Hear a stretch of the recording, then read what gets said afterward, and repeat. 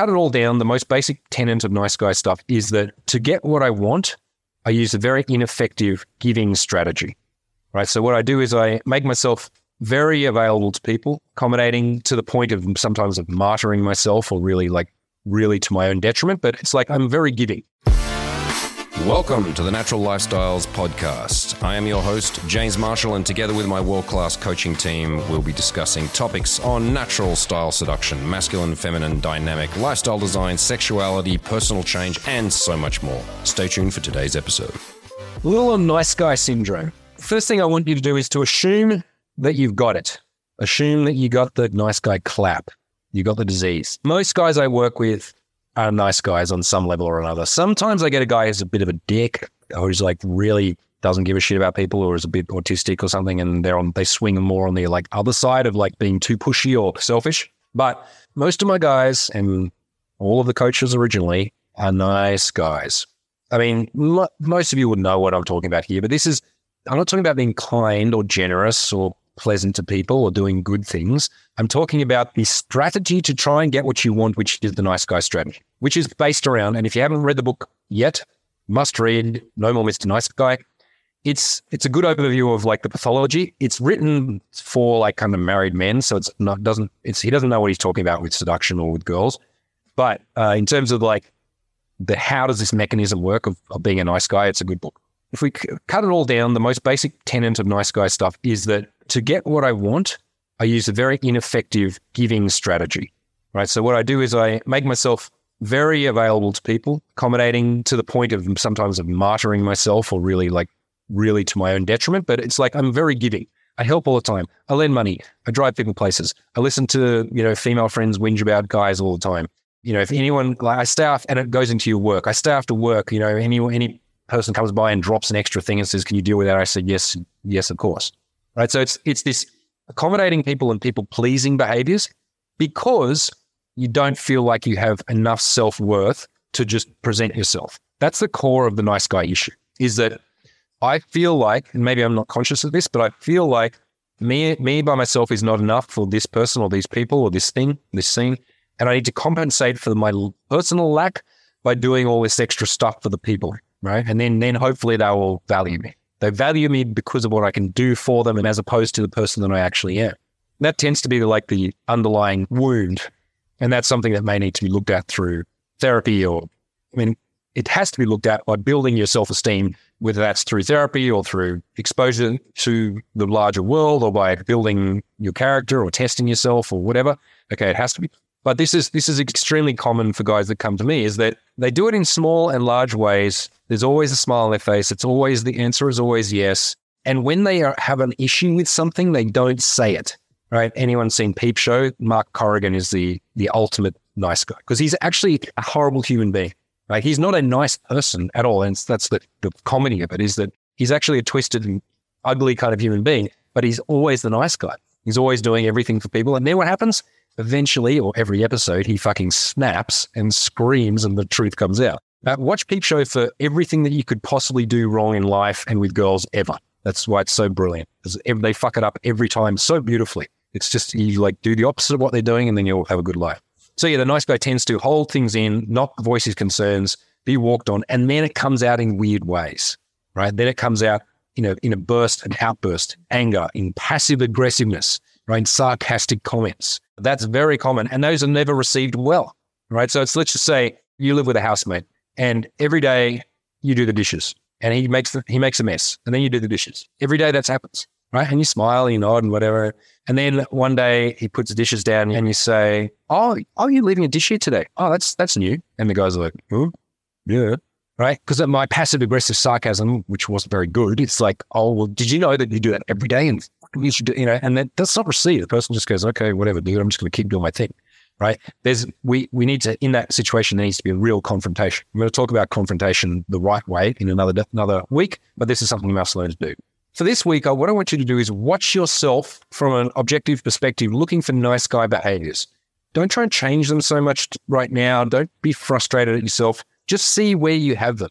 Where are you people pleasing? Where are you using covert contracts, which is where you give apparently free, but you really want something in return, right? So it's like the girl, that's the classic thing of the friend-zoned guy who's doing the stuff for the girl, driving her places and listening to a whinge about Chad, whatever, giving. But it's not free. It's not because he's a nice guy and he's a friend. It's because this is the only way he knows to get what he wants. He's hoping that he's accruing credits, and at some point she's going to go, oh, just realized you just clocked in 25 sex credits from being such a nice guy. Well, allow me to just go and douche my arsehole so you can read it. Well done.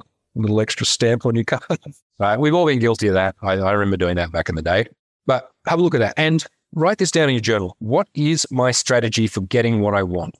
Write it down and start to answer that question to yourself. How do I get what I want? Because you do. I mean, you get some of it, right? You get fed and you get a house and you get some, whatever it is that you managed to get out of the world and people. What strategies are you using to do that? And where are the nice guy ones where you're trying to coerce people into doing things or not ever coming out straight and saying, I need this, do this for me, don't do this, setting boundaries or making requests and so on. So in that way, you can start to chart where are your nice guy behaviors, and we can start to, again, it's like first we have to be aware of it, then you're in conscious incompetence, and then we can start to move into conscious competence. Another thing a nice guy does is he spends too much expensive currencies without getting much in return. Remember, the Godfather spends a lot of cheap currencies to give away for him, right? So for me, cheap currencies are smiles and waves. A bit of advice about pickup, cheap for me to give away. Cooking for somebody, like this, giving them an orgasm. Lots of things I can do easily, and they're valuable to the other person. So I will give away a bunch of stuff. I mean, the whole basis of the T-Norm business model is that, right? I give away 150 something videos a year of high quality information that's worth something, and I throw it out onto the internet for free, right? I give stuff that's easy for me to give away. I can keep talking until I die, apparently. It's easy to give away. It's valuable to other people. And then if they then return by coming and buying my stuff, then it's a massive return on the input that I put out. Okay, the fact that 9 out of 10 guys don't buy something is fine because I can fling those coins all day. It doesn't cost me anything. Nice guys have the habit of spending stuff that's expensive, lots of their time, their money, their emotional energy, their location. People stay in cities for years because their parents wanted them to, or because, totally compromising their life for their girlfriend's dreams, or, being on at the beck and call of somebody whenever they need, whatever, right? So nice guy spends a lot, doesn't get what he wants in return, and feels like he's getting ripped off a lot. Okay, so have a look at yourself from an objective position this week, and you can put it up in the group. You're like, okay, identified these 4 nice guy things that I do. Cool. Name them, put them out there. You can start to see how they're affecting your life and how you're not getting what you want out of life because of that, or not getting enough. And then hopefully we can start making some changes. There is a philosophical shift too in the nice guy. It's a major one, right? Which is the difference between believing that it makes you a good person to actually understanding it's just a behavioral strategy. Because when you believe that this is me, I'm a nice, good person, it's really hard to change that behavior because you'll think that if I change the behavior, I'm no longer a good person. I'd say I'm a much better person than I was when I was a nice guy because I'm way more blunt, honest. Sometimes I'm a bit ruder. Sometimes people get a bit more shocked by what I say. Sometimes people are disappointed because they didn't get what they wanted out of me because I said, no, I'm not doing that. Or, yes, I want to fuck that other girl, whatever it is. Sure, I create a bit more friction. Good. And then people leave my life that may have hung around if I was really pleasant. But the people that stay are the people that know me and respect me and love me. If you're enjoying today's episode and you'd like to find out more about the services and information that the Natural Lifestyles provide, then check out our show notes where you'll see links to all of our other resources, including our YouTube channel, TikTok, and most importantly, our workshop schedule. TNL team is constantly on the road, traveling the planet and teaching the world's most high-end, bespoke, and personalized coaching workshops for men, teaching you how to date women in everyday situations without the use of cheesy lines or those goddamn apps. Check it out, and now back to the episode. That's an interesting paradox with directness, right? So direct, as I've said many a time, is not a line or an opener or a thing you say. It's a way of life. It's a philosophy where I'm trying to be clear. I'm trying to be transparent. I'm trying to get my needs met in a clean and obvious way as opposed to a underhanded, covert contract, nice guy kind of way.